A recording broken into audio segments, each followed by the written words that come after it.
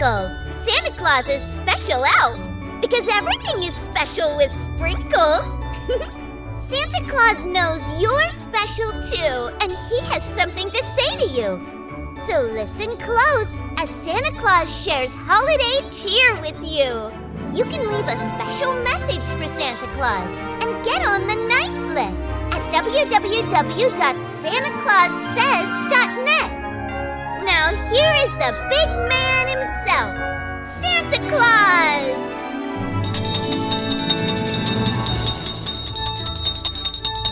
Ho, ho, ho, ho, ho! Merry Christmas to all the boys and girls of the world from every continent and every nation and race and creed and color. They come to Santa Claus here at SantaClausSays.net, welcoming you to my workshop here at the North Pole as we get ever closer to Christmas Eve when I'm coming to see you. Here on SantaClausSays.net, we are here to share three things with you. Christmas cheer, and Twinkles helps us to do just that, to have good Christmas cheer. We also share secondarily a Christmas story of adventure with you. And then we also read a letter to Santa. We want you to know here at SantaClausSays.net that you can send me a message in three different ways. You can go to the website, SantaClausSays.net, and you can leave me a voicemail, or you can leave me a text message, and I get my text messages right here on my purple cell phone, and that is how I get those. And then I also can receive an email. You can go to, what you do is you go to SantaClausSays.net/present, and that is where I will send you a present if you send me your email, and we'll be in communication together. And I answer my voice messages, and I answer my text and my emails. So please send me your messages, and we will be in communication. What we like to do here is to share love and joy and Christmas cheer, and to share it with you, the children of the world. There's our glockenspiel chimes, which means it is story time here at SantaClausSays.net. We've been reading for the entire Christmas time here of 2023, the book, The Life and Adventures of Santa Claus, by L. Frank Baum. He also wrote the book called The Wizard of Oz, and many of you are familiar with that. And the book comes to us by the courtesy of the people at the Gutenberg Project, so we thank them for this as well. We're reading the book, and we're talking about the manhood of Jesus now, and we read if you miss any of the readings that we do, you can go back to previous episodes of Santa Claus Says, and you can catch up that way. And don't forget to listen every day during Christmas time on YouTube, on Facebook, and on Apple Podcast, and at the website, SantaClausSays.net, to catch the episodes where we read the book, The Life and the Adventures of Santa Claus.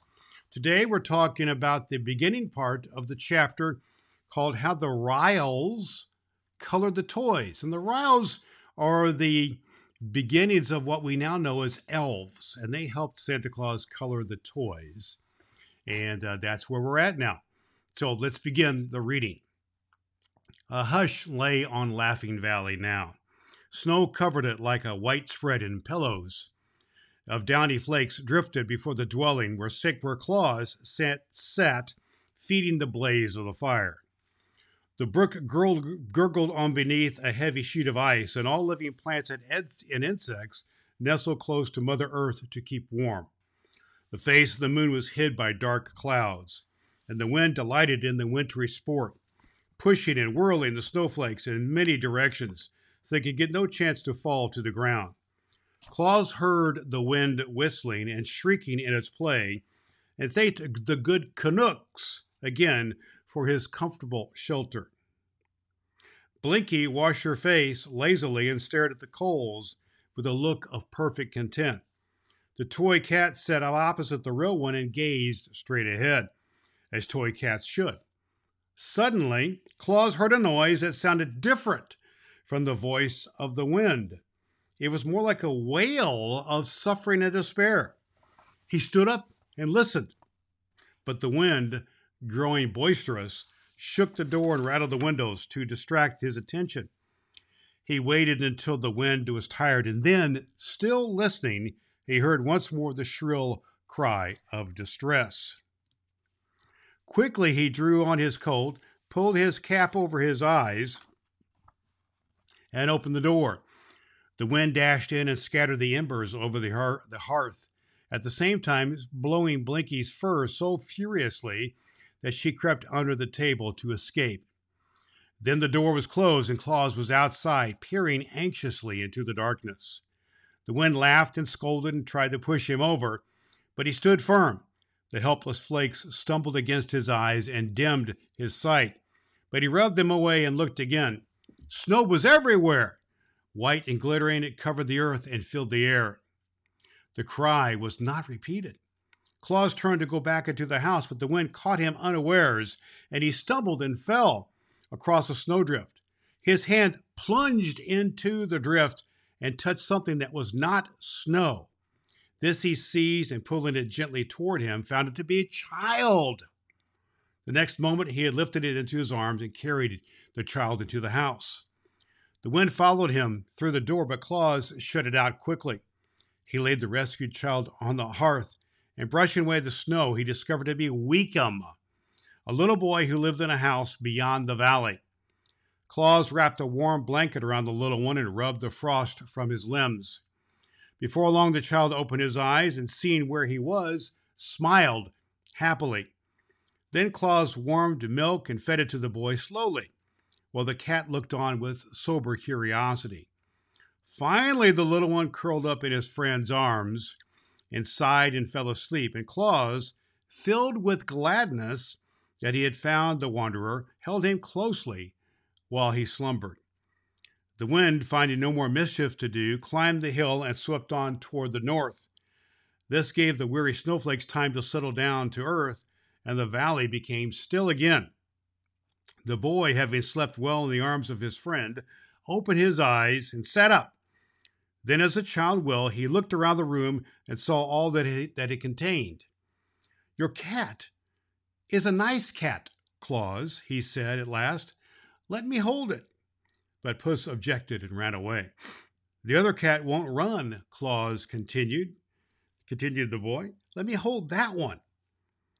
Claus placed the toy in his arms, and the boy held it lovingly and kissed the tip of its wooden ear. "How did you get lost in the storm?" Weekum asked Claus. "I started to walk to my auntie's house and lost my way," answered Weekum. "Were you frightened?" "It was cold," said Weekum, "and the snow got in my eyes, so I could not see. Then I kept on till I fell in the snow without knowing where I was, and the wind blew the flakes over me and covered me up." Claus gently stroked his head, and the boy looked up at him and smiled. "I'm all right now," said Weekum.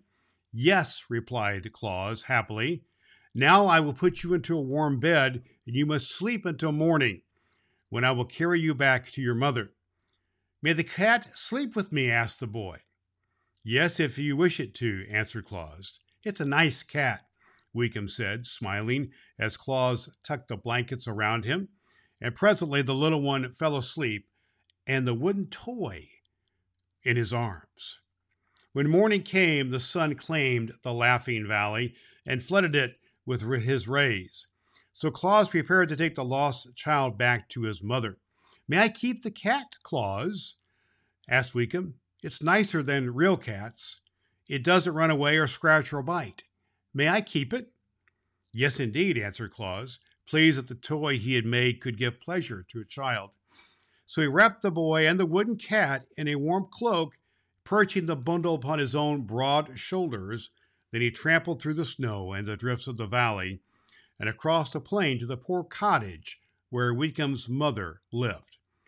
"See, Mama," cried the boy as soon as he entered, "I've got a cat." The good woman wept tears of joy over the rescue of her darling and thanked Claus many times for his kind act. So he carried a warm and happy heart back to his home in the valley. That night he said to Puss, I believe the children will love the wooden cats almost as well as the real ones. They can't hurt them by pulling their tails and ears. I'll make another." So this was the beginning of his great work. The next cat was better than the first. While Claus sat willing it out, the yellow Ryl came in to make him a visit. And so pleased was he with the man's skill that he ran away and brought several others of his fellows.